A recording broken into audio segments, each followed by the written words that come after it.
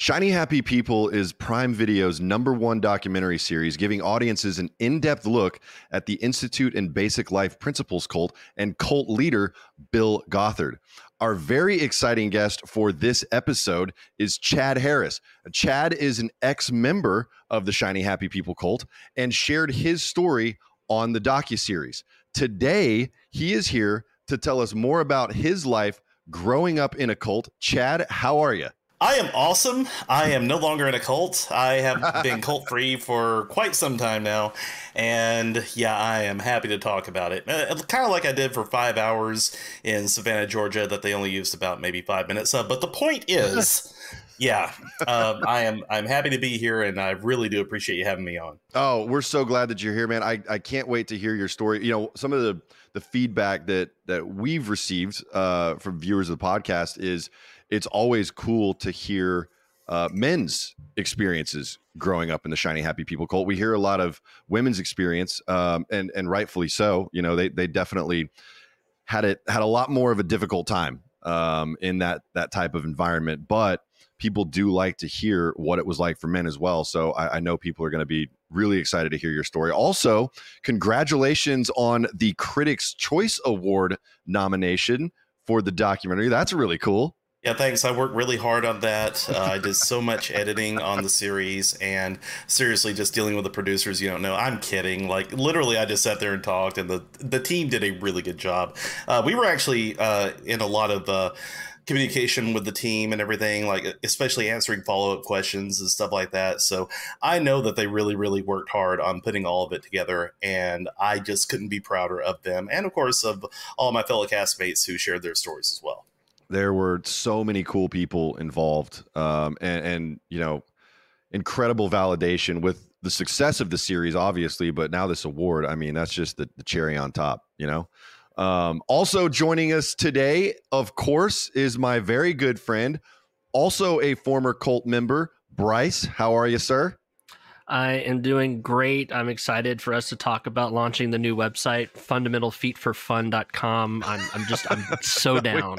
I'm so ready. We cannot go back to Foot Talk. We can't do it for this episode unless Chad did Bill Gothard ever play footsie with you, bud?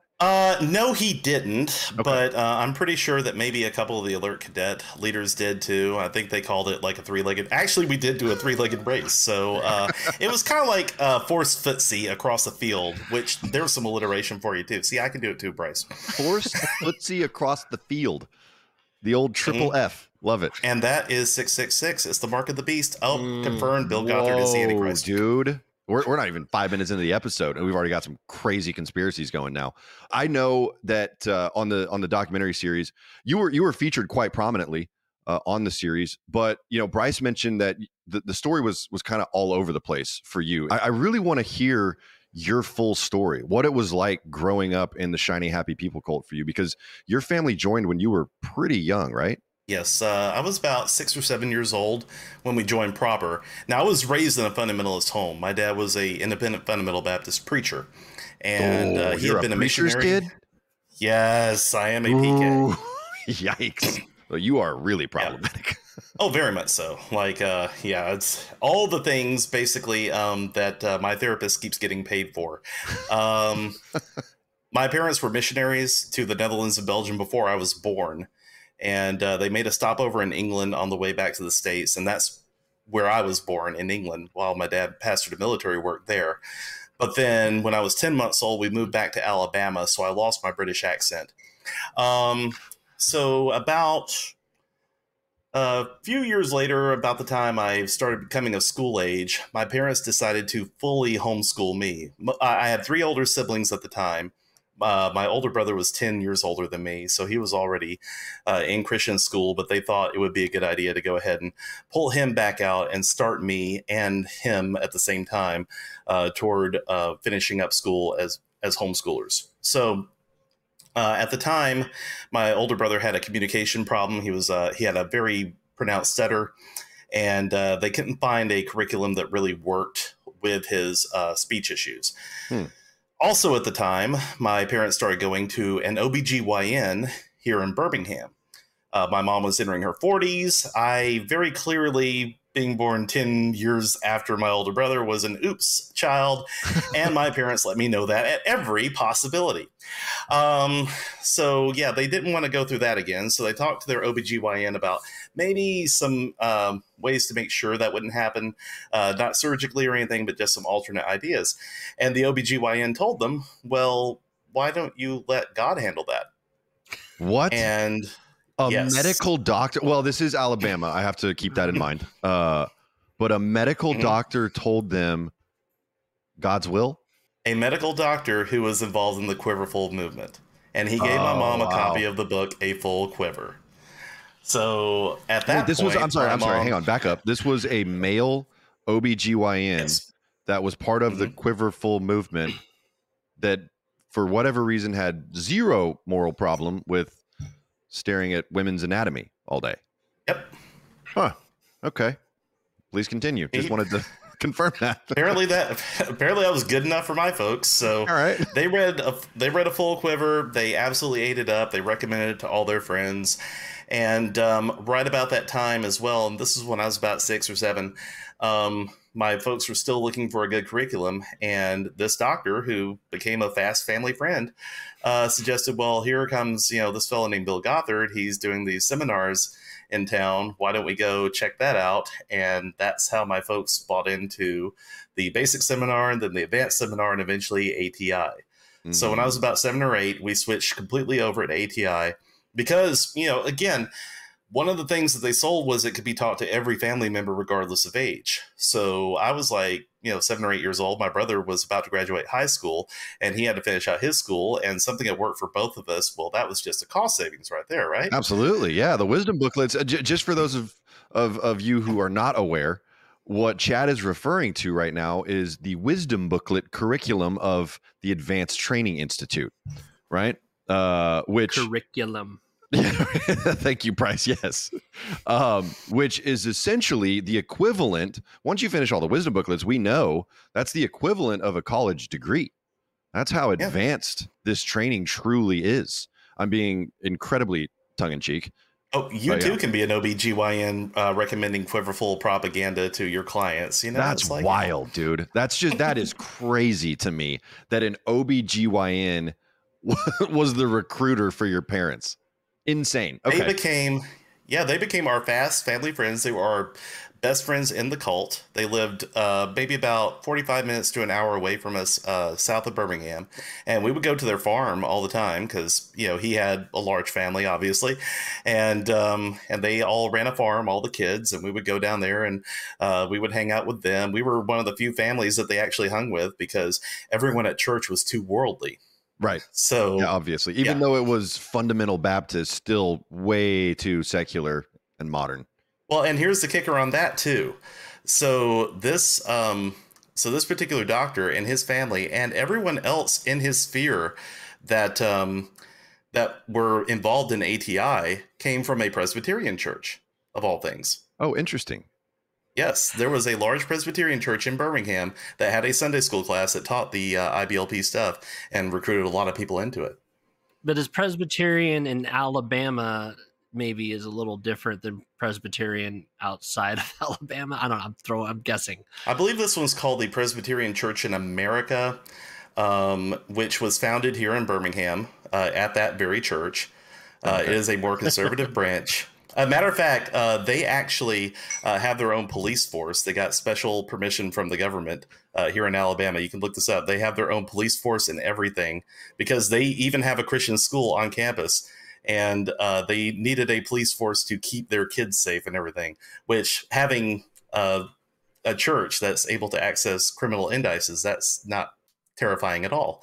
So a police force in a Baptist church in Texas is called a deacon. He's just strapped. Okay, fair. He's just ready. So that gives you an idea of the kind of church that became an IBLP stronghold in Birmingham. There was also another independent fundamental Baptist church, or it may have been Southern Baptist, on the other side of town that also had a lot of IBLP families. But the rich people went to the Presbyterian megachurch. And we're talking a lot of doctors, a few politicians, that sort of thing. The ones who the Lord had truly blessed went to the Presbyterian church. Yeah. So for us up in Walker County, which is north of Birmingham and way out where you hear banjo music 24/7, we just had a little backwoods church out there that had 30 people on a good day, and 15 of those were relatives. So for my parents to be able to hang out with, some rich people south of Birmingham and everything, that was kind of a, little perk. So yeah, we took every opportunity to do that. And those were considered our people, so because we were all in ATI. So you actually had like an ATI church, which is, well, that wasn't my experience growing up at all. We were absolutely the outsiders in the church that I grew up in Houston, Texas. We did the home church thing for a little while with some other IBLP families, but for most of my upbringing, we attended regular churches that were not affiliated with Gothard or the Shiny Happy People cult at all. And I think same for you, Bryce, right? Oh yeah, we were involved in like First Baptist Church for almost my whole life. It wasn't until my mid-20s that they ended up leaving and trying to find something else. I do want to clarify, though. At the time, my dad still pastored a church, up in Walker County. It was separate from that Presbyterian church. We were still independent fundamental Baptists, but we took a lot of the principles from IBLP, and Dad basically preached that it was every family's responsibility to homeschool their kids. So nearly every family in our church homeschooled. Most of them ATI. If they couldn't afford ATI or couldn't get in any other way, it was just whatever they could piece together. We had one family that let their girl go to a Christian school, and we kind of treated them as outsiders. But it got to the point where we actually eliminated Sunday schools because my dad taught that all the families should learn together during the Sunday school hour in the auditorium and stuff. So yeah, we took all the teachings and everything to the max level that we could. That's an interesting point, Chad, because I had the same experience where I wasn't allowed to go to the kids' Sunday school. I had to attend Sunday school or whatever, Bible study, whatever you want to call it, with my parents. And a lot of ATI families didn't believe in putting your kids in the nursery that most churches offer to families, right? So, you can attend church, you can attend Bible classes without your kids, even your infants. They'll go to nursery and the kids go to Sunday school. ATI families did not believe in that. The Shiny Happy People cult was very focused on families do everything together. And your family should be your best friend. And, you don't really need socialization as much. You have, if your church is safe enough for you to not be influenced by the world in it, you can, hang out with your church friends, but you're really supposed to hang out with your family first and foremost, right? What's a church friend?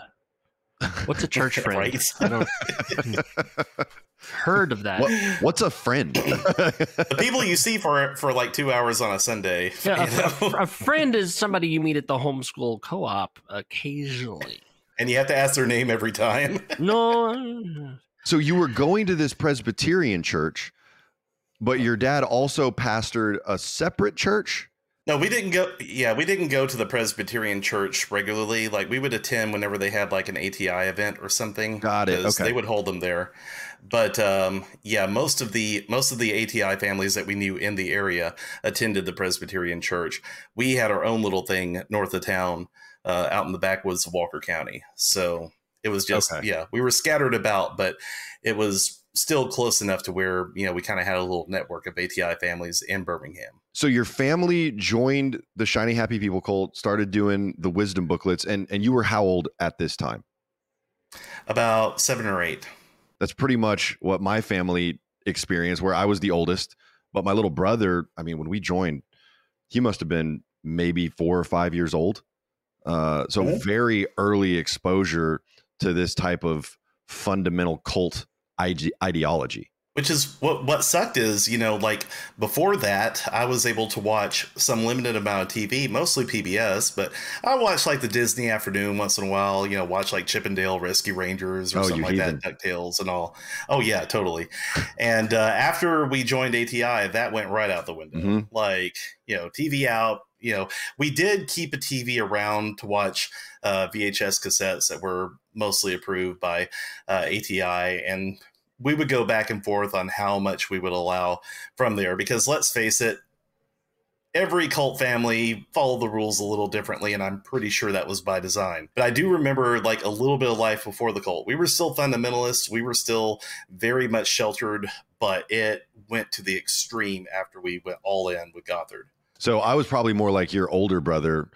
I was homeschooled all the way through. I never went to a public or private school. So that was a little bit different, but my family was a little bit more relaxed until we got heavily involved with the Shiny Happy People cult. And I remember so vividly asking my mom where a particular movie was, and she told me, "Oh, I threw all those out."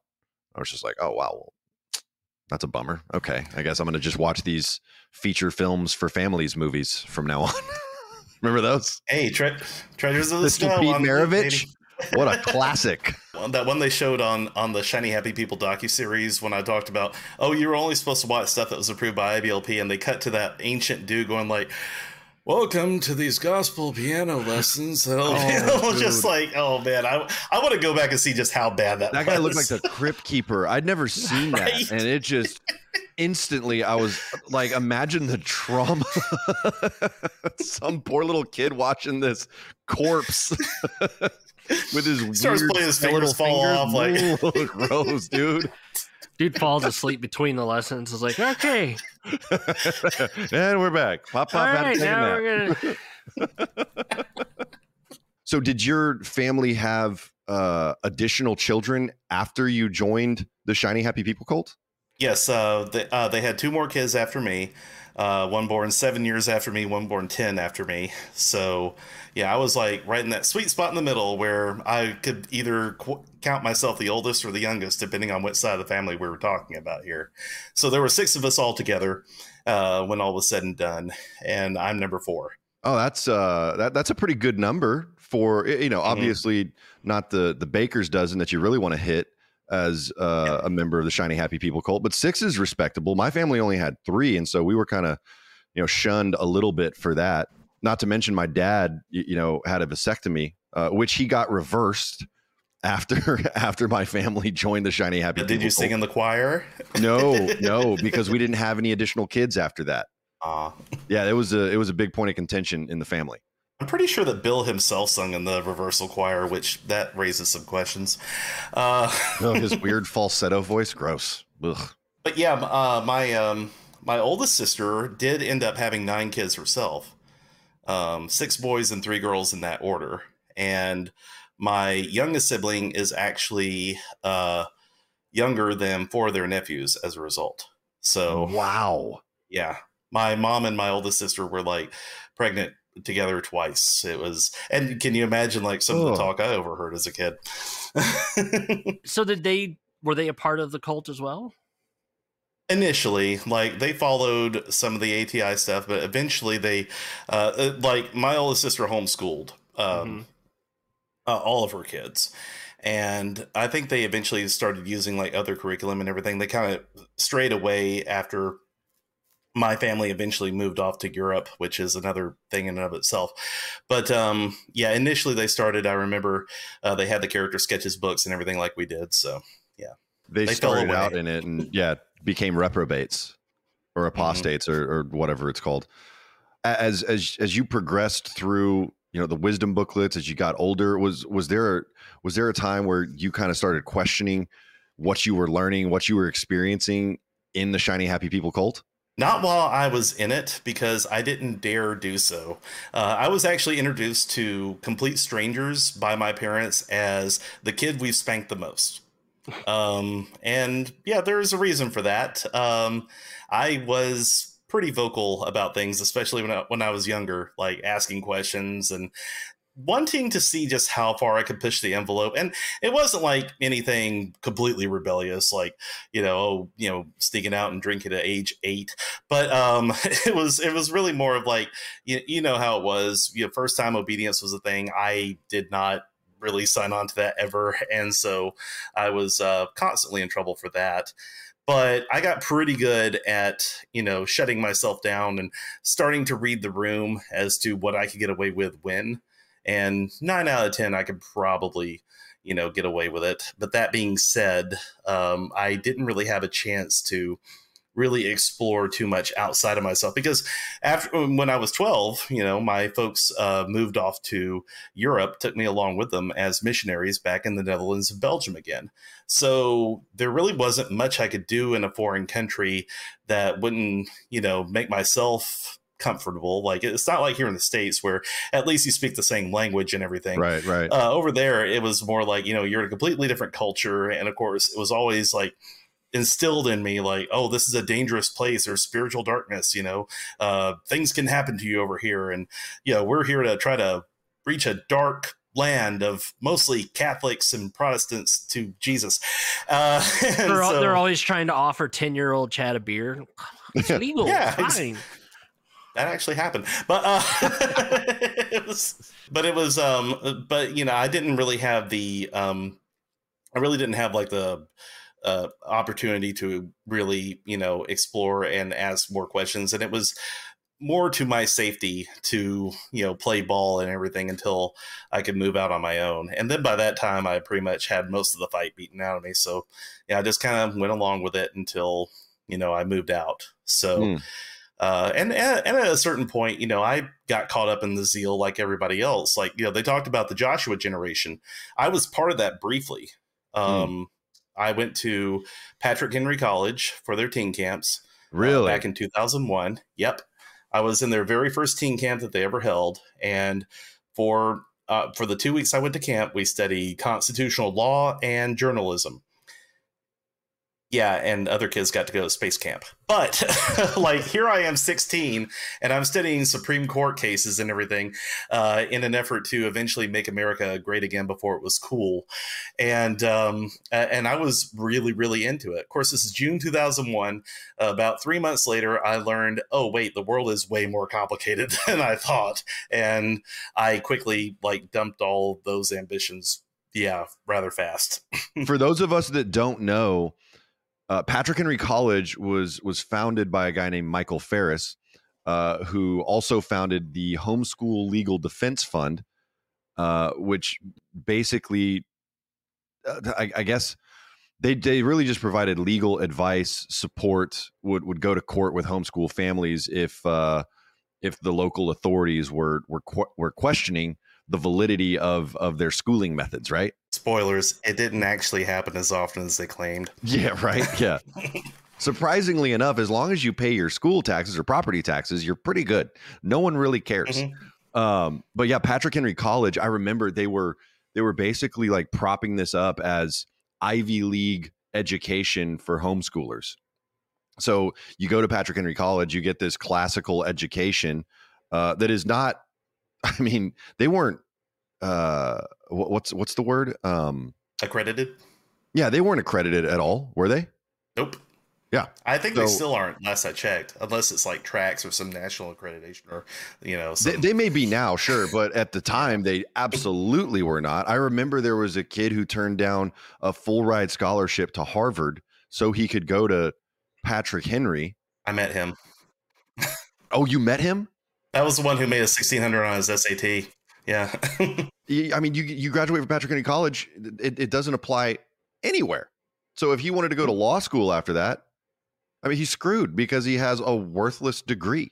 But what they can do is put you in touch with some of the like-minded Congress people and everything over in Washington, and you could work for them as aides and as office workers and everything. And that was the avenue that they would get people in on, and that was what was promised to us. And 16-year-old me thought that was great until I was like, oh wait, well, maybe I don't have interest in that at all. So I remember reading the brochure, and I remember going, I can't do this. I can't, because they were like hardcore government classes, and you were going to have to do papers and stuff like that. I had never done any of that.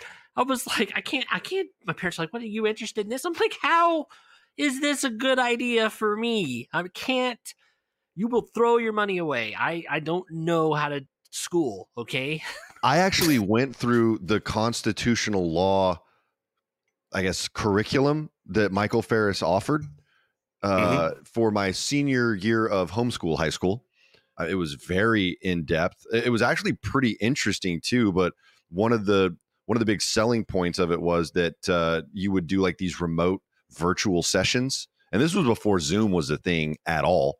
But you would do these sessions with Michael Ferris, and he would go through the case law that you'd been studying that week and answer questions, explain in more detail. But yeah, I mean, it was completely pointless, other than getting this background education in a very niche legal study, constitutional law. For a very niche thing, yeah. No one, and that was the only major they offered at the time too, government. Yes. Eventually they would offer like a general liberal arts degree on top of that, just to say they have more than one major. But like that was what they were founded for, like specifically to, put people who were raised in IBLP and in very like-minded curriculums and everything into government. It was part of the Joshua Generation movement. Yeah. Or as someone once said on, some thing I watched one time, world domination was the goal. But yeah. Hey, I said that is your famous quote from the Shiny Happy People documentary. The goal was world domination. But bringing that all back around, though, you see, Michael Ferris was friends with Bill Gothard for the longest time. He was there when the homeschooling curriculum, ATI, was founded. He was very much a friend of the Shiny Happy People cult. He gave Bill Gothard a Lifetime Achievement Award from HSLDA back in 2010. And then in 2014, when all the allegations against Gothard came forward, he tried to distance himself, saying, well, I never really was comfortable with like Christian patriarchy and all that sort of thing. And I think it was just a step too far. Of course. And I'm like, dude, you had like 12 kids. You yourself said that Gothard brought you into Quiverful. So, pick a lane and own it. Well, he was buddies with Doug Phillips too from Vision Forum. That's true. That is very true. And we covered that in the Surviving the Shiny Happy People cult podcast series that Bryce and I did. And that guy was super problematic as well. Mm-hmm. I mean, it's crazy that no one saw it, what that sort of environment ultimately, when you give those kind of people absolute power, they are going to abuse it. And that's what Bill Gothard did. That's what Doug Phillips did. I don't really know a whole lot about Michael Ferris. I don't think he's ever been accused of anything along those lines, but it wouldn't surprise me. He hasn't like been accused of anything. He's been more of a lobbyist, like independently now. He's worked for various things. He's gotten out of the homeschooling game completely, and he's just found other places to grip now. But essentially, like he's still running the same stuff, just under a different name. And ultimately, like that's what I find disappointing about where things have been going since Shiny Happy People. Don't get me wrong, I love the way the docuseries turned out. I love the way it turned up the pressure on Bill Gothard and IBLP. I mean, guys, as people who grew up in the Shiny Happy People cult, how crazy is it that the average person now knows what IBLP is? It's wild. Before, when you explained it to people, it would sound like you were trying to explain all this weird, like drawing lines everywhere conspiracy and everything, and they put it into 4 episodes, and it was brilliant. But what's disappointing to me is they're still around. They're still out there doing their thing. One of the things that we talked about a little bit, we realized that we were all at the Knoxville seminar at the same time in the same year, which I can't believe you still have that. So you were part of that alert cadet thing at the same time I was, Chad, which yes, I was. Orange 3. Orange 3, I remember. Yep. Did you do the it wasn't an obstacle course, it was like a balloon, like we were attacking, strongholds of pride and lust with water balloons. Did you do that exercise? There were I believe there were either 1 or 2 towers. Memory serves, it may have been 1. They had little panels on them, and there was a man up top squirting everyone with a hose while we tried to catapult water balloons and knock down those panels with the water balloons. I remember that. My team won. My team really? Actually, I don't know how many. Oh, so you made us do push-ups, you ass. It was my fault. Yeah, because my team was just so awesome. I was on one of those flyover walkways watching guys and just laughing, just like, wow. What a bunch of Glad nerds. I don't have to be a part of that. Did you do the rappelling too, Chad? No, I fainted. You fainted? Yes. Okay, so to paint the picture for everyone in the audience, if you've ever been to Knoxville, there is a tower in the middle of the UT campus that's called the World's Fair Tower. It has this big golden ball up top, which you can make your own jokes about that. And on various levels of this tower, they set up like various plywood walls that we could rappel down in full rappelling gear. So we got this actually quite humorous briefing about, you know, how you had to, you know, put your hand right there where your parents slap you, and you had to lean all the way back and everything.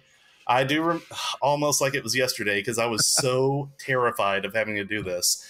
And I got out there, I got all harnessed up, I held the rope as I was instructed, I leaned all the way back. Next thing I remember, the world started to spin and they're pulling me back up. They're like, "You're sitting out, you're not doing this." And I was just like, okay. And so, yeah, they had to pull me up. I fainted completely, and I took a lot of shit for that later, and I think I had to do push-ups. That is so funny, because that I remember it, but I don't remember it as vividly as you do, Chad. I just remember we had to wear gloves, otherwise we would get rope burn. And I just remember jumping off the side of it and rappelling down on those plywood panels, exactly like you're talking about. I remember the older, because I just turned 12 during this. Like the second day of Alert Cadet was my birthday. And I remember like the older kids that we were partnered with, because I was still considered younger. I remember they were like jumping all the way down, like, 10 feet at a time, it seemed like. And me, I was just like standing there on the ground watching, like, yeah, I can't, not at all. I'm going to pass out again just watching this. When we did the obstacle course, I fell off the zip line tower like immediately after I pushed off. Next thing I knew, I was on my back staring up at the sky, and everybody around was going, "Ooh!" Dude, this was not a good experience for you. This was. I actually had fun with it. It was even more traumatizing for you. It just made it all worse. I hated every minute of it. It was absolutely brutal. I begged Dad. I was like, seriously, can I just sit in the things? I won't make a noise. I'll look up all the Bible verses. I'll listen to Al Smith's old ass sing. I just, I just need to not be an Alert Cadet. And he was like, no, son, this will make you a man. And I was That's like, right. okay. So this is equipping you for manhood. That's right. Yeah. Throwing water balloons at a dude squirting you with a hose. But what kind of man? What would Freud say? Good point. Actually, okay, here it is. I actually found the thing about the water balloons. Oh, great. It was called Spiritual Warfare Maneuvers. Yes. That was what that exercise was called. And it was the tower was a stronghold of pride or lust or something like that. Yeah. Yep. Or fun. They should have just called it fun. Stronghold of fun. All right, here it is. The following is a list of common lies that Satan uses to enslave Christians. Look up the verse listed and circle the correct truth to combat the lie. You will be asked to correctly state the truth when you're presented with the following lies before you can fire your balloon of truth at the lies of the castle of strongholds. Points will be awarded by how many pieces of the castle you can knock down. So yeah, you had the balloon of truth, because the truth apparently is very liquid. And inflated. The way they tried to shoehorn, the Bible talk into every single thing, like we're just out there burning energy essentially. But no, they had to make it spiritual somehow, everything, no matter how forced. Everything had to trace back to some sort of biblical truth or spiritual principle. I will say the one good thing about Alert Cadet, this is the only nice thing I will ever say about it. The lunches that we had that week were fire. I don't remember any of that. Recall. I remember we had KFC the first day, Subway the second day, Pizza Hut the third day. I do remember. Actually, now that you mentioned it, I remember Subway. Because we got Subway after we basically did some community service, like we were picking up trash in a park or something like that, and we were rewarded with Subway. Actually, do you know what the community service one was called? No, is that in the manual? Yes, that's Search and Rescue. Oh. To deploy, the objective to deploy is 10-man teams to rescue, recover, or renew events and places in and around the World's Fair Park. To experience the skills needed to be aware of needs and to take the initiative to meet them. Caution. In your attempts to help people, be aware that some may not want help. In that case, graciously excuse yourselves and look for those who will also welcome your help. Also, you may encounter individuals with evil natures. Pray for discretion and avoid these. That is such a nice way to say there's going to be some crackheads out there. Stay away from those people. Let's just ship these kids downtown Hollywood and deploy them and see if they can help out. Oh my God. Yeah, exactly. Search and rescue. Hilarious. You're searching for and rescuing trash. That's what you're doing. Yep.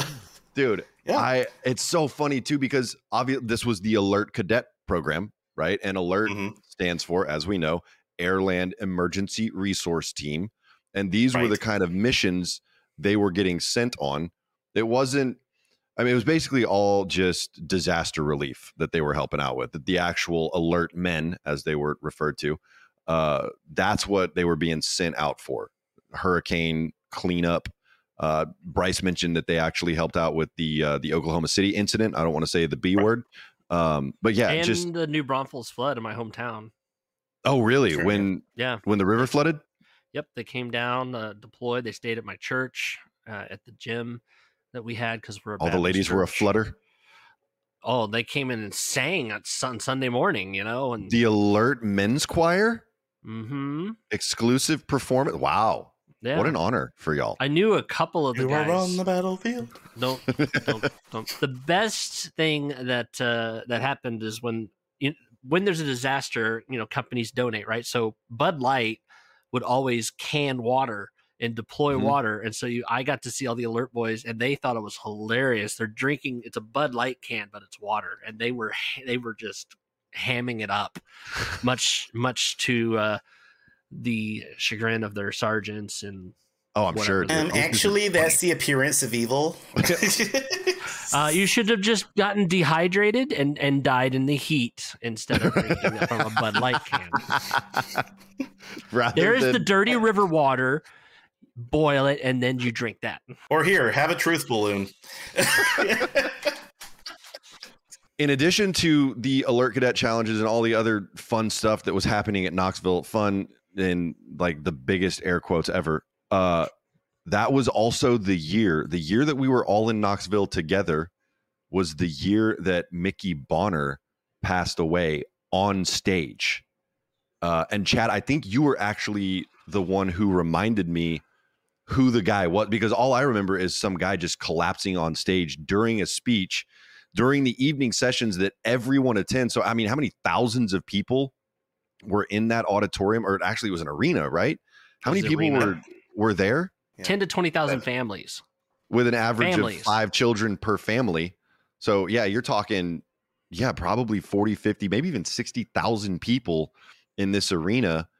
And this Mickey Bonner guy comes out on stage. He's given his sermon, lecture, whatever it's called. It was a sermon. And just collapsed in the middle of it. And you remember it vividly, right, Chad? I remember it. Well, I remember it insofar that in addition to the people in the arena, you also had families who were in the dorms as well, watching on closed circuit TV. And that was us because we still had small children at the time. And after I did my little stint in singing the Alert Cadet Choir, we hightailed it back to the dorms. We watched it from there. And I remember like being profoundly bored watching this guy and going off and reading a book or something. And then Dad saying like, hey, you need to show some respect. Someone just collapsed. And I looked up and there was just nothing on screen. Like the guy had literally just been there. I looked away for like maybe 2 minutes and I looked back and it's blank. So, and then I remember Bill Gothard like coming up saying like, okay, everybody needs to pray and what have you. And my understanding is from the people who were in the room, they said like he made them like, get on their knees and like pray in their seats and everything, which is, good to distract them from the stage itself. The tragedy that just happened. Yeah. Yeah. And like the alert. Every eye closed, every head bowed, no one looked. Yeah.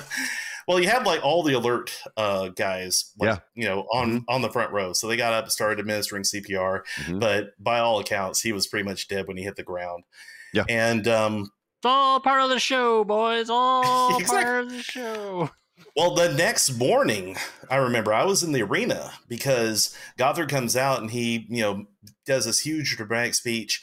Yeah, after we had done our songs and everything, he's like, we prayed for our dear brother Mickey Bonner who passed away last night, and he starts going off on this whole thing about how he somehow had a premonition it was going to happen, and he left his coat on the stage. Like that was Bill's whole thing. Like when they took him out, he left his suit jacket on stage, and that was like symbolic of passing on the mantle to whoever the hell. So Bill Gothard tried to capitalize on this guy's death. It was like, seriously, he never had anything that he didn't try to make part of the grift. It was just so, like, the whole thing was just so surreal. And I was actually in the arena when it happened. And I think I think I told this story on a previous episode. So it's my family, and then some of our friends that we'd actually caravan down to Knoxville with, standing behind us in the arena. And I remember the guy behind me saying something along the lines of he's been struck by the Holy Ghost or something like that, and that's why he collapsed. I remember hearing that, like, oh, yeah, maybe he's just smitten in the spirit right now. And I didn't just watch a guy die on stage at 14 years old in front of, however many thousands of people were there. I mean, it was just the weirdest, most surreal experience.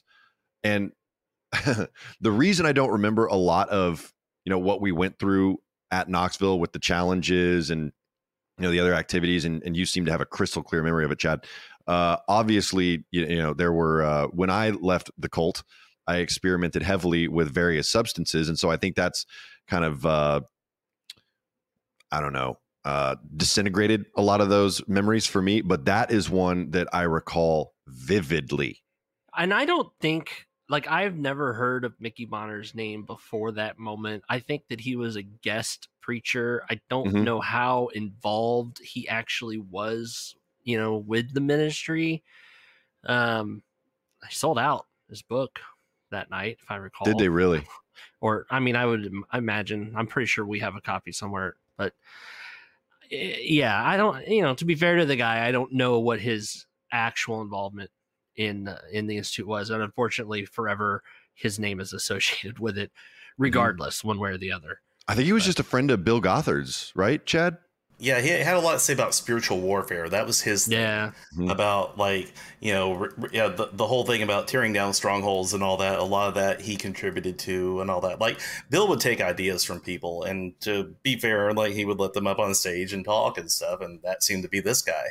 But yeah, like you said, it was when I understood the gravity of what happened and everything, even though I didn't see the moment he collapsed, I still remember the mood in the room when it was announced that he had in fact died. And it was just it was treated as this huge moment that, was going to change things forever. And apparently it did, because from my understanding, the attendance went down the next year. Yeah. And honestly, how are you going to top that? That's rude. I shouldn't say that. Rest in peace, Mickey Bonner, but... Good but God, can I say something though about the the whole alert cadet thing? Because one of the things about making it all significant and adding the spirituality to it, because I had such a hard time on the second day of it during my birthday. My dad actually did take me out to the mall there locally to get me a burger and an ice cream and to say happy birthday and everything. The entire time we were out there celebrating my birthday, he's giving me this lecture on how the reason I can't do all the alert cadet stuff was because I wasn't spiritually ready for spiritual manhood. And that was his fault. He had failed as a man to teach me all those things. And and if I had been more spiritually ready, of course, I mean, the fact is I was not athletic. I had a Commodore 128 computer, and that was the main thing that I spent my time on. I was teaching myself how to program and stuff like that, and I was happy as a clam doing that. So to get out there and immediately start trying to do all this physical stuff, I just wasn't good at it. But according to Dad, from what he was learning that week, I had to get ready for the spiritual warfare that was about to happen. And that whole thing with Mickey Bonner just kind of solidified that for him. And I'll never forget, while we were walking through the mall, we walked past a Victoria's Secret. And I remember he looks over at me and he says, right, he goes, and also, son, since you're 12 now, some things are going to be changing. You're probably going to start being curious and noticing some things and looking at things you're not supposed to. So I'll make a deal with you. If you tell me if you're ever tempted to look at things like that, I'll tell you when I'm tempted too, okay? Now, I was a sheltered, naive homeschool kid. I knew a fucking trap when I heard it. Excuse my French, but I knew that was a trap. I never did that. That was the one thing I was like, dude. No, he will never hear about that. I wouldn't have told him just so I didn't have to hear when he was tempted. That's gross. Right? No, thank you. Let me tell you about this hot pair of tits I saw today, son. Like, what? Man, that waitress just bent over. Did you see that? Oh! Those mannequins we just passed, 8, 9, 10. Mm-hmm. But you're so right. You're so right in that observation, Chad, because they tried to put everyone in the same box. It didn't matter that you were interested in computers and I was more interested in, athletic stuff. We had to be the same man for those alert cadet challenges. And it was all proving yourself through, physical exercise, feats of strength, this kind of stuff. It didn't, and that's such a fallacy. And it's hard to get past that for a lot of people, that manhood is not defined by how many push-ups you can do. Good. Because I pretty much failed that the first day. Chad, did you ever spend any time at the compounds, at the training centers? Unfortunately, I didn't. By the time I was old enough to really, did you say unfortunately? Participate in all that. Well, okay, fair enough. Fortunately, by the time I was, and I say unfortunately because up until recently, I never really appreciated just how much the people who have been through that and everything had been through so much trauma and everything. And I feel like, I feel like I didn't realize how good I had it by missing out on all that. And I feel kind of guilty that, so many of my friends and all that went through it and I didn't. And, but, the survivor's guilt type thing. Right. But I was over in Europe after, that same year in 97, we actually fully moved to the Netherlands and Belgium as missionaries in December of that year. And I stayed there throughout my teen years, and they just simply could not afford to send me back to work at the training centers. And I think at that point, Mom and Dad started to move away from IBLP, the Shiny Happy People cult, for my younger siblings. It wasn't quite working for them, so they ended up putting them on a Becca VHS tapes and working more solidly with them. They kept me doing the wisdom booklets up until I graduated. And at that point, after I graduated, there was nowhere else to go but pretty much on my own. So I just kind of skipped all that. But my older brother did go to Indy for about 3 months, I want to say, back in the mid-90s. I want to say 95. And whatever happened there, he came back and just did not want to talk about it. So, he did mention something about a lot of the same kind of stuff we did at Alert Cadet. There was a lot of physical stuff that they put people through. But it was a traumatic experience for him. And do you know what program he went for? Was it one of the counseling programs, or was he being rebellious and so your parents sent him there? Knowing my older brother, he was the golden child, so I don't see any chance in hell that they would have sent him off for rebellion. But it very well could have been a counseling program type thing. Interesting. He was gone for some time, yeah. I think it was 1999 that I went when they had first started the Life Focus program.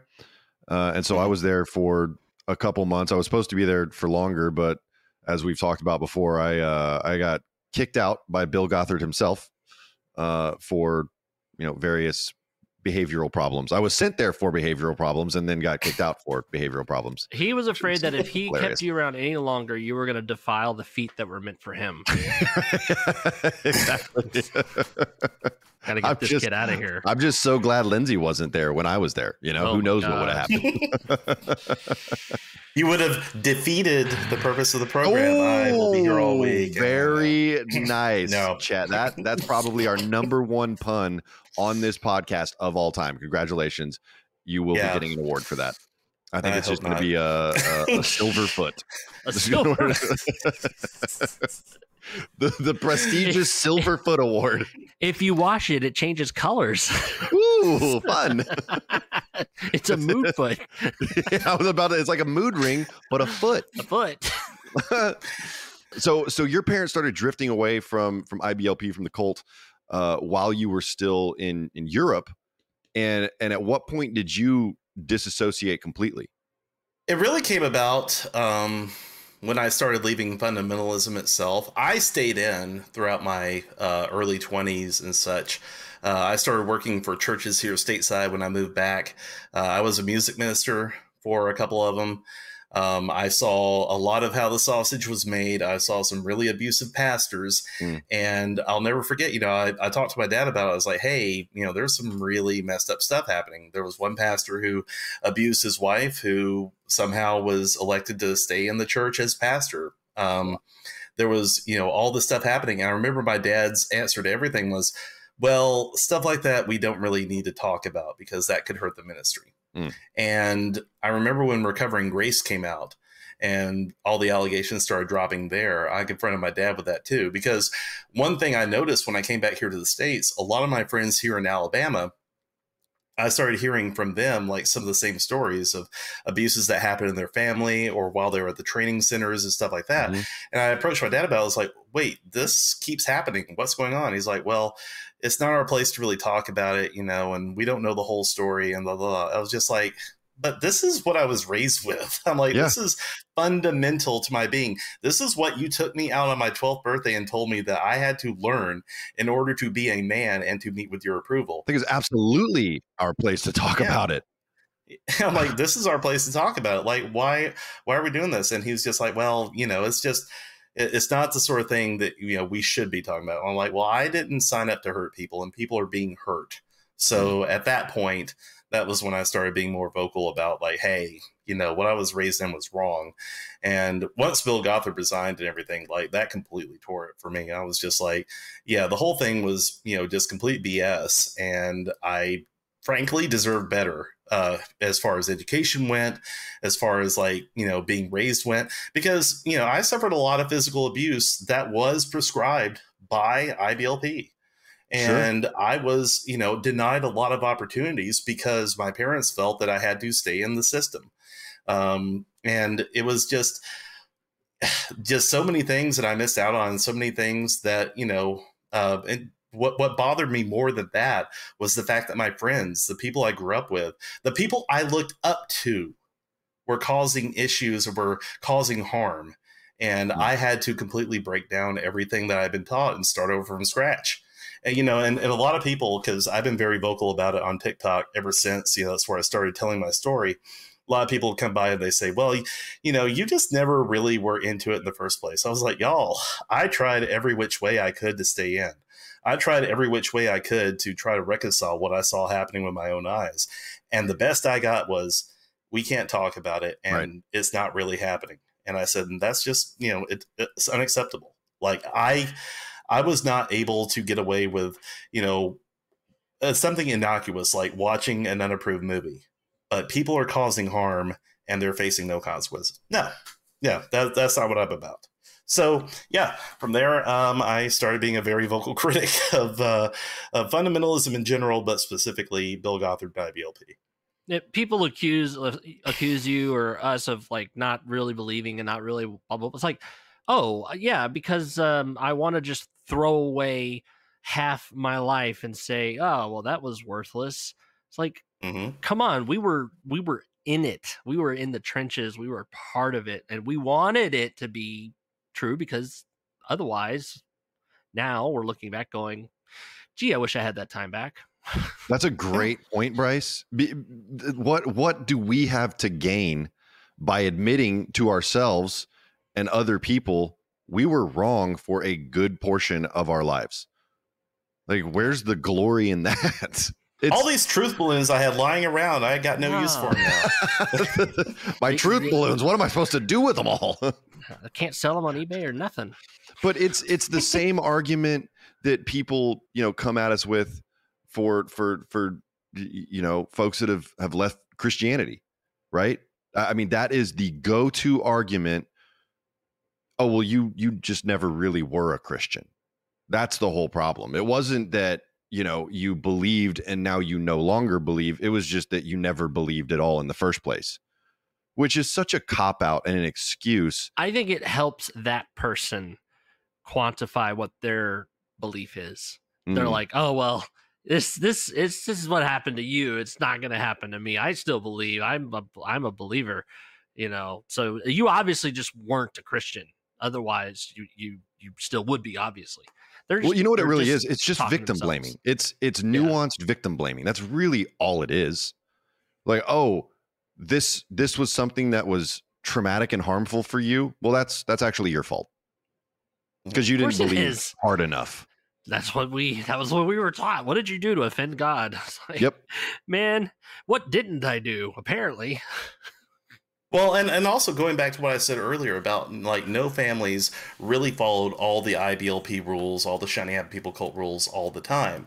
And I believe that was by design, because if something went wrong in your life, the people who were in charge of IBLP, Bill Gothard, or any of the other little cronies that he had, his underlings who were high enough up to judge you, they could point to something that you weren't doing according to the book. Like, there was, I'm trying to be discreet about the thing, but like, a common problem was, stuff happening between siblings and such. Well, obviously you had a TV in your house and therefore, that's why that happened. Or, you had a Cabbage Patch doll in your house and that's why your kid's drawing pictures of fire and stuff. It's like, anything that didn't fit the narrative, they could find something that you weren't doing correctly, because no one lived up to the impossible standards that the cult had, even Bill Gothard himself. The difference is Bill Gothard and all the higher ups were important. Whenever they failed, it was an attack from Satan. It was a misunderstanding. It was something they could excuse. If you're important, you get excused. If you're an underling, and if you're, low, supporting all this with your, money and everything, they trap you in further by making you feel inferior. Yep. That's all there is to it. And when Bill Gothard stopped being useful, that's when he got the boot. I remember a specific instance, Chad. It was a brother that had abused his sister. We heard about that. We heard about one instance of this in the Shiny Happy People documentary with Josh Duggar. That kind of stuff happened a lot, more than anyone wants to believe. But this other instance that I'm referring to, they blamed it on rock music. It was because he was listening to rock music. And that is how Satan got his foothold in his mind and in his heart. And that is why he abused his sister. I mean, disgusting. That makes my skin crawl. Well, and also too, like when everything came out about Gothard's abuses and the allegations coming out with that, I brought this up to someone at my church at the time who was a huge Gothard fan. I said, "Hey, did you hear about this with Bill Gothard, the allegations that came out?" And his response was, "Well, he said he was going to stop doing that." Like, hold on, what? He's like, yeah, he had been touching some girls in a grandfatherly way, and he said he was going to stop doing that. I'm like, first of all, that ain't grandfatherly. Second of all, people knew about this. Really? You knew? Like, and this is not even someone who spent time up at headquarters or anything. This is just some guy in Alabama who's a friend of mine. And I was just like, wow, okay, cool. Thanks for looping me in, bro. and we've talked about that before as well, Chad, that this was a known issue. Yes. With Bill Gothard. He just wasn't held accountable because he was the spiritual leader. And if he was sinning, well, the whole thing falls apart. And so I think, to me, that's why it's infuriating that IBLP is still around with a lot of the same leaders that knew exactly what was happening behind the scenes. They were aware, never held him accountable, and they are still teaching these principles, indoctrinating people. Anyone who will hear it, they'll tell them. I still want to go to Big Sandy when they're having a conference and just have a sign. It's like, if you need help, call or whatever. Like, after everything that's happened, I'm pretty sure they have a wanted poster with my face on it, so I probably couldn't get within 5 miles of it. But yeah. Oh yeah, for sure. I mean, you, John Cornish, Lindsey Williams, Laura Smith, Brooke Arnold. I mean, y'all are definitely on the IBLP most wanted list for sure.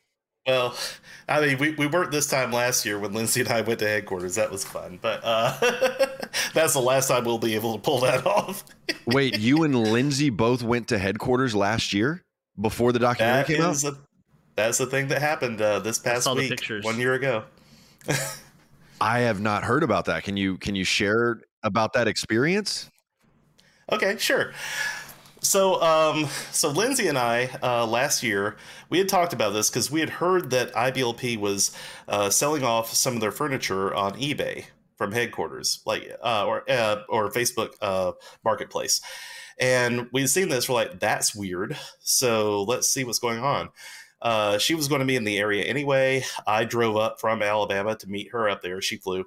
And it was the first time we had ever met in person. We had been friends for some time before that.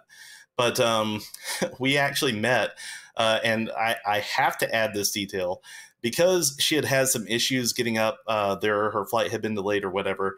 The rental car agency gave her a discounted upgrade to a Maserati.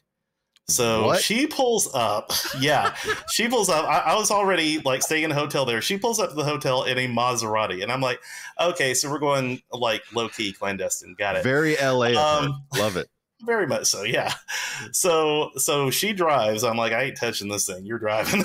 we go to headquarters because she used to work there. I've never been in my life, so I'm like, I really want to see this because, you know, headquarters, the production center, and everything had always been like this big advertisement of showing the stately nature of IBLP, right?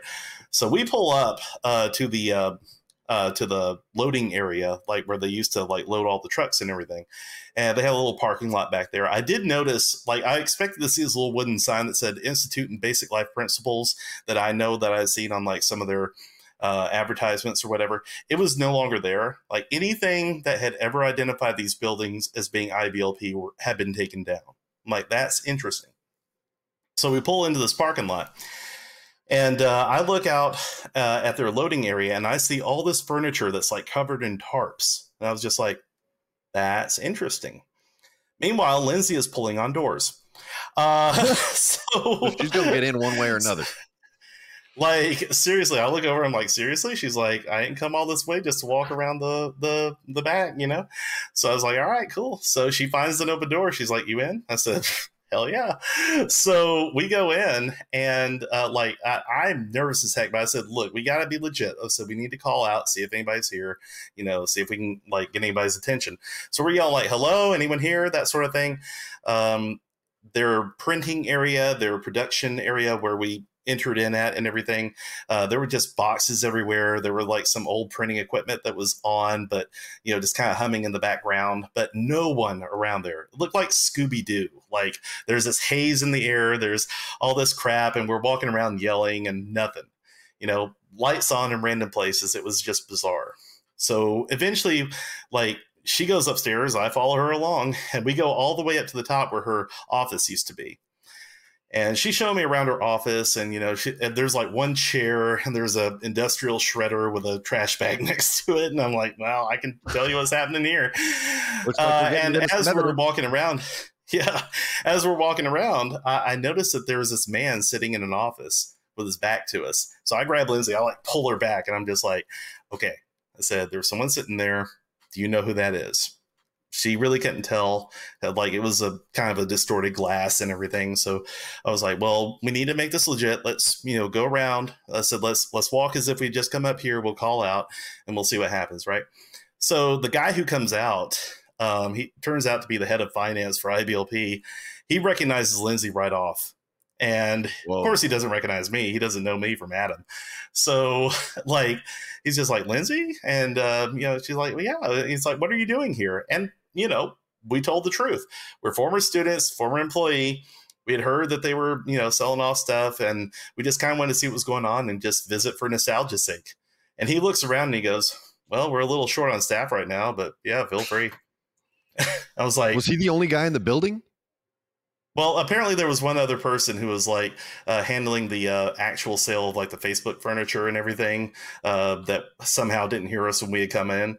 But yeah, like he told us, he was like, oh yeah, I'm just here to like, document all the sales of everything. We're trying to move everything down to Big Sandy. I was like, well, are you going to Big Sandy? He's like, oh no, I'm set up to work from home. I'm like, why the hell are you here? But so, because it's October, there is no heat on in the building. This building is really freaking cold. This dude's like wearing like a trench coat on top of a 3-piece suit. And me and Lindsay, like the whole time we're talking, like every time I say something, I keep thinking, roll a performance check. Like, let's see if we can get through this. Dude's just like, yeah, sure. Just, have fun, walk around, just don't mess up anything. We're like, yeah, it's fine. So, we go all the way over to the other end of the building on the same floor and everything. And I look at Lindsay and just in the loud whisper, I'm like, what did we just do? And she's like, I don't know. So we went around, we took pictures, and he gave us permission like to go over on the other side of the road and take pictures of like the old building that she used to live in and Gothard's old office and stuff like that. And yeah, we just we walked around the property, and I took a couple of videos that she's now currently uploading to TikTok,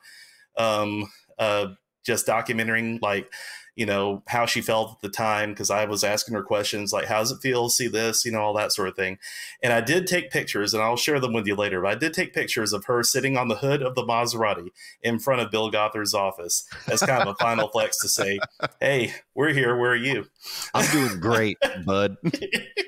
Did y'all go into Bill's office? No, there had been a water main break in that building, so that building had been entirely condemned. It's no longer habitable, and it was locked up tighter than the production center building. But isn't that ironic? Right? Bill Gothard's former office had been condemned. Yes. Wow. And that's the thing, though. Like, without all this expendable labor, without all these, teenagers working for free and everything, there's like paint falling down from the ceiling of the carport. All the pillars are like chipped and worn. There were broken windows in the production center building. Obviously, we weren't the first students to visit. It's like the buildings themselves from a distance look impressive. When you walk up to them, they are literally falling apart. And I think that's the most perfect metaphor for IBLP in its current state that there ever has been. Absolutely. Yes. I think that's a perfect metaphor for how IBLP has always been. That's true. Yeah, but the thing is, like, we talked about it a little bit, and I remember Lindsay saying, it feels like it's being erased. Everything that happened here, it feels like it's going to disappear, and, nobody's going to care. But then we talked a little bit further, and we're like, you know what, though? Like, the story is still there. The docuseries is going to come out, because at that point it was October last year, so it hadn't come out yet. But like, the docuseries is going to be out. The stories are still there, and what actually happened will never be changed. And it doesn't matter what happens to these buildings. It matters, the people who were involved. And ultimately, that was our takeaway from it. It kind of felt, at the end of the day, it felt good to see it all fall into ruin. I just wish that it would ruin a little bit faster. You know what I'm saying? Wish I could just burn it all down. Personally. So does IBLP, because it's probably insured. Well, it's already condemned. That's a good point, yeah. Well, and also all of it's still tied up in a lawsuit, so yeah.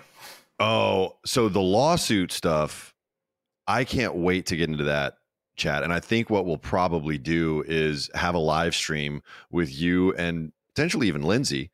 Let's all get on one together and just kind of talk about what's been happening lately with Bill Gothard and trying to regain control of IBLP through a series of lawsuits, which is just, again, so ironic to me. How's it been for you, Chad? Just kind of deprogramming from all this stuff. I mean, what's that experience been like for you? Well, initially, when I first left fundamentalism and when I started deconstructing the whole IBLP teachings, because I started going to therapy like right off. When I realized there was a problem, I started, having panic attacks, like I said in the docuseries, and I had had like a series of really bad relationships that all ended terribly. And I was like, well, obviously something's wrong with me. So let's go try to get some help. So I started seeing a licensed therapist who, for like 2 or 3 sessions, asked me nothing. All she did was ask me questions about my upbringing. And we just kept going deeper and deeper into it. And I'm like, this is weird. Why aren't we talking about the relationship stuff or my panic attacks or anything like that? And eventually, like about 4th or whatever session, she goes, so here's what I think's happening. She's like, have you ever heard of a high controlling group? I was like, no. She's like, I feel like you're into that. And here are some of the characteristics. And she started describing both the Independent Fundamental Baptist denomination that I grew up in and IBLP. And I was like, oh. And she said, and people who are raised in this tend to exhibit these traits. And she said, and here, that's what I'm thinking happened. I was like, and right away, because I was already like, hey, something's wrong, I got to fix it. I was very open to, okay, well, great. How do I get rid of this stuff? And it felt like such a freeing sensation because, she was like, you need to give yourself permission to figure out what's right for you and to trust your instincts and to trust your gut.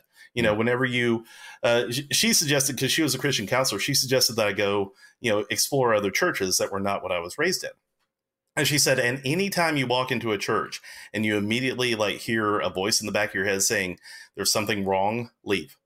She said, I don't care if it's a good church. It may very well be. But she said, trust your instinct. What's happening is your survival instinct is telling you that something is safe or not safe for you. I need you to learn to start trusting that.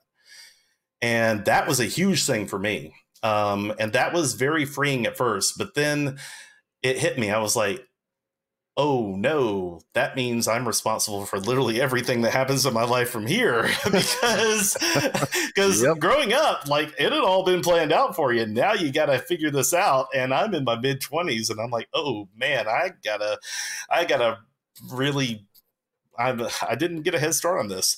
So, it's through therapy and through great books that I've read and through, very wise people who have encouraged me to like share my story on different platforms and in different ways.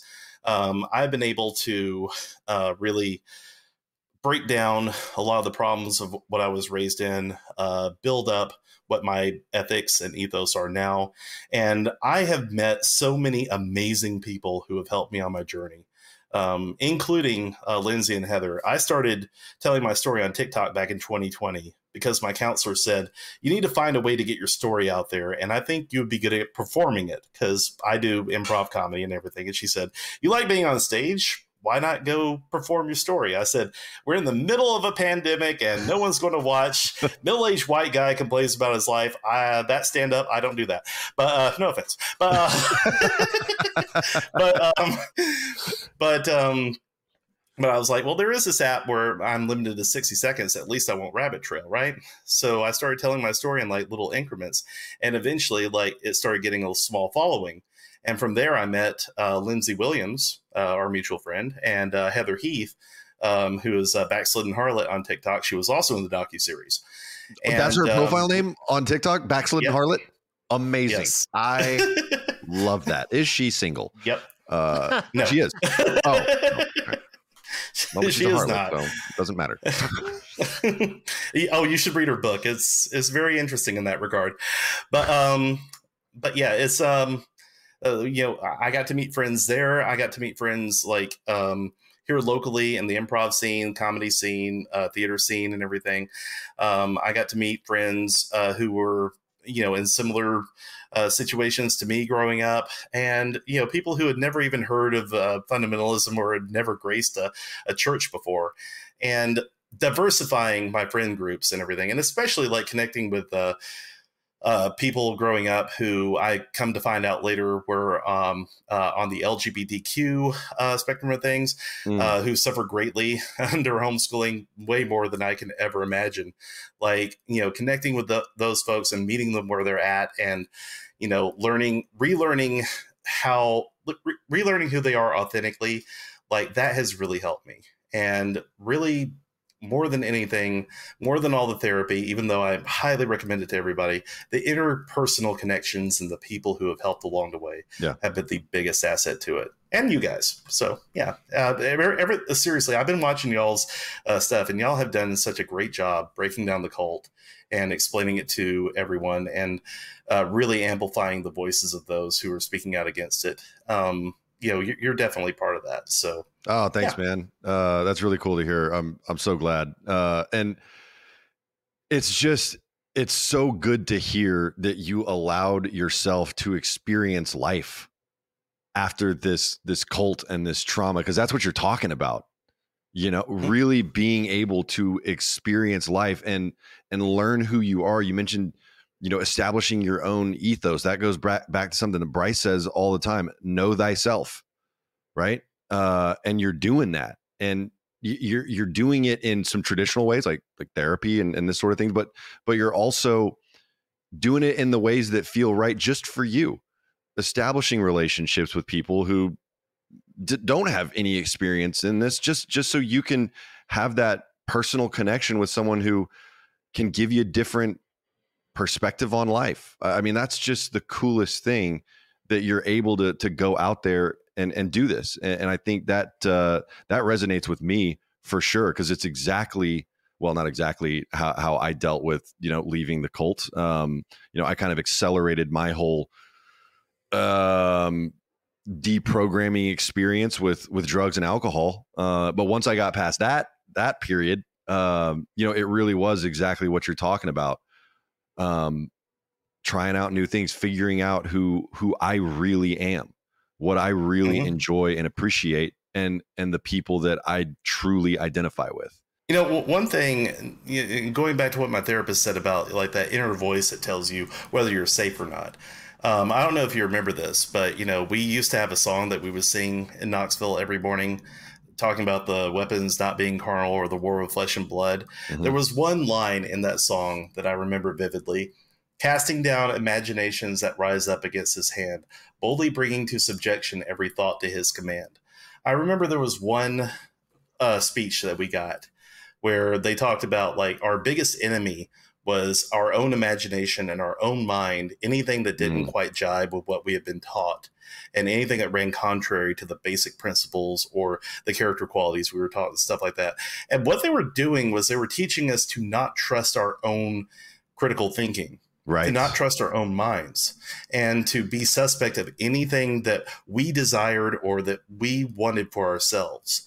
And one of the things that I think helped me in my healing more than anything was one time I said something self-deprecating during therapy, or, just something just kind of off the cuff. And she was just like, I want you to stop right there. She said, before you said that, when you heard it in your head, whose voice did you hear that in? I was like, what do you mean? She said, I don't think that you came up with that thought by yourself. I think you've heard that somewhere. Whose voice did you hear it in? I thought about it. I was like, come and think of it. Yeah, I did hear it in my mom's voice. And she was like, exactly. It was like, you need to, you should probably start to really think, especially when, you have these thought loops or you have these moments, and because they will happen in deconstruction where, you get in that little panic mode of, oh my God, am I on the right track? Am I doing the right thing? And all that. Like, ask yourself, whose voice am I hearing this negative talk in? And am I hearing what's best for me? Am I hearing my own voice, and am I trusting it? And that, to me, because we were always taught that little voice was a demon trying to get you to do wrong things in that stronghold. But learning to trust yourself, and like you said, Bryce and Davey, know thyself, that is so, so key. So I'm glad that y'all are pushing that out, because so many of us who are raised in the cult, more than anything, we need to internalize that. Absolutely, dude. And I'm so grateful for people like you that have recognized that and are getting the message out. This is not your sin nature talking. This is your instincts, your inner guide, whatever you want to call it, trying to protect and help you. Which is why sometimes I hear it in Batman's voice too. Love that, dude. Wait, the Christian Bale Batman voice? Oh, Kevin Conroy. I don't even know what that voice sounds. I'm gonna have to go look that Batman up. the animated series. I was about to say he's about to go deep, full nerd. It's going to be, yeah. Bryce is like, yeah, just ignore This is him. why you fainted during repelling Chad. This is why, right here. Fair. Hey, Batman repelled. Yeah, Batman did not faint. Chad, this has been absolutely incredible. There's so much more I want to talk about. And so I definitely think following this up with a live stream, we'll try to get Lindsay on too, so we can hear maybe a little bit more about the experience in Oak Brook, but then also talk about, just what's been going on lately with IBLP and how just absolutely insane Bill Gothard. I truly do think he has become senile at this point. Just what I'm reading, some of the stuff that you shared with Bryce and then Bryce shared with me. This guy's losing it if he hasn't lost it completely already. So we'll talk some more about that. But in the meantime, where can people find you online, Chad? They can find me primarily on TikTok at Archradish, which is no big secret. It's Chad Harris mixed up. I'm also at Archradish85 on Instagram. I swear someday I'll start posting stuff to that more. And yeah, anywhere you see Archradish online, it's probably me. Sometimes I'll pop into Doug or Snark on Reddit and just be like, oh, hi, guys. Anyway. So, yeah. I'm still here, y'all. Yeah. So yeah, just follow me on all the things, and look out for more cult talk, and sometimes I'll do collabs with Lindsay. So yeah, good stuff. And you're also in a lot of our live streams in the live chat, and you are always the funniest person in there. I have cracked up more times reading your comments than anything else. Absolutely hilarious. I'm so glad you do improv. Maybe give some thought to putting together a stand-up set, dude. We could go on tour together. How fun would that be? We can do the cult tour. Oh man, I've said it before. We just put our conference together, and we'll get so many people. We could hold it in Knoxville. Listen, guys, we can start our own cult. Okay. Yes. I don't even need to be the leader. Well, you know what? Lindsay would be the best leader. Actually, she would be. Oh yeah. She would have to be the cult leader for sure. She was the one pulling on the doors, remember? Okay, so that's right. Yeah. she's leading from the front already. Hey, Bryce, do you want to tell them about the new merch store? Yes, we have lots of cool T-shirts up right now. We've got all of the Davey Jackson stuff, his stand-up things as well. So if you want that, ask me about my cult T-shirt. It's up there. My little personal quest of looking out for all of our customer service and customer support people. I have the All I Want for Christmas is for you to remember your password T-shirt. Check it out. I love it. It's a great design. And you can find it at friendswithdavey.com and customerservicesurvivor.com. They go to the same place. It all goes to the same merch store. So however y'all want to get there. I think we also have a link on our YouTube. So however you get there, go check it out. And thank you all so much for your support. Chad, thank you again for being here, man. I can't wait to talk to you more about this stuff. But I want to reiterate again how grateful I am for guys like you that are out there sharing the message and making sure that even if an organization like IBLP is still trying to promote these dangerous, harmful teachings, at least there's guys like you out there trying to warn people. So thank you so much for what you're doing. Hey, thank you for having me. And hey, it's great to talk to you all in person. Can't wait to do it again. Absolutely. Hey, y'all, thank you so much for watching. Please like, comment, and subscribe, and we will see you next week. We love you. Bye, y'all. That's the other thing I just remembered. The search and rescue mission that we went on for the Alert Cadet Challenge, I got kicked in the balls harder than I have ever been kicked before by one of the other cadets. So that is my most vivid memory of the search and rescue challenge, is getting kicked in the balls. Which that poor cadet. What task were you trying to complete? I do not recall. He was like, for him it was just a joke. But boy, my vengeance was swift and furious. I sucked him. No.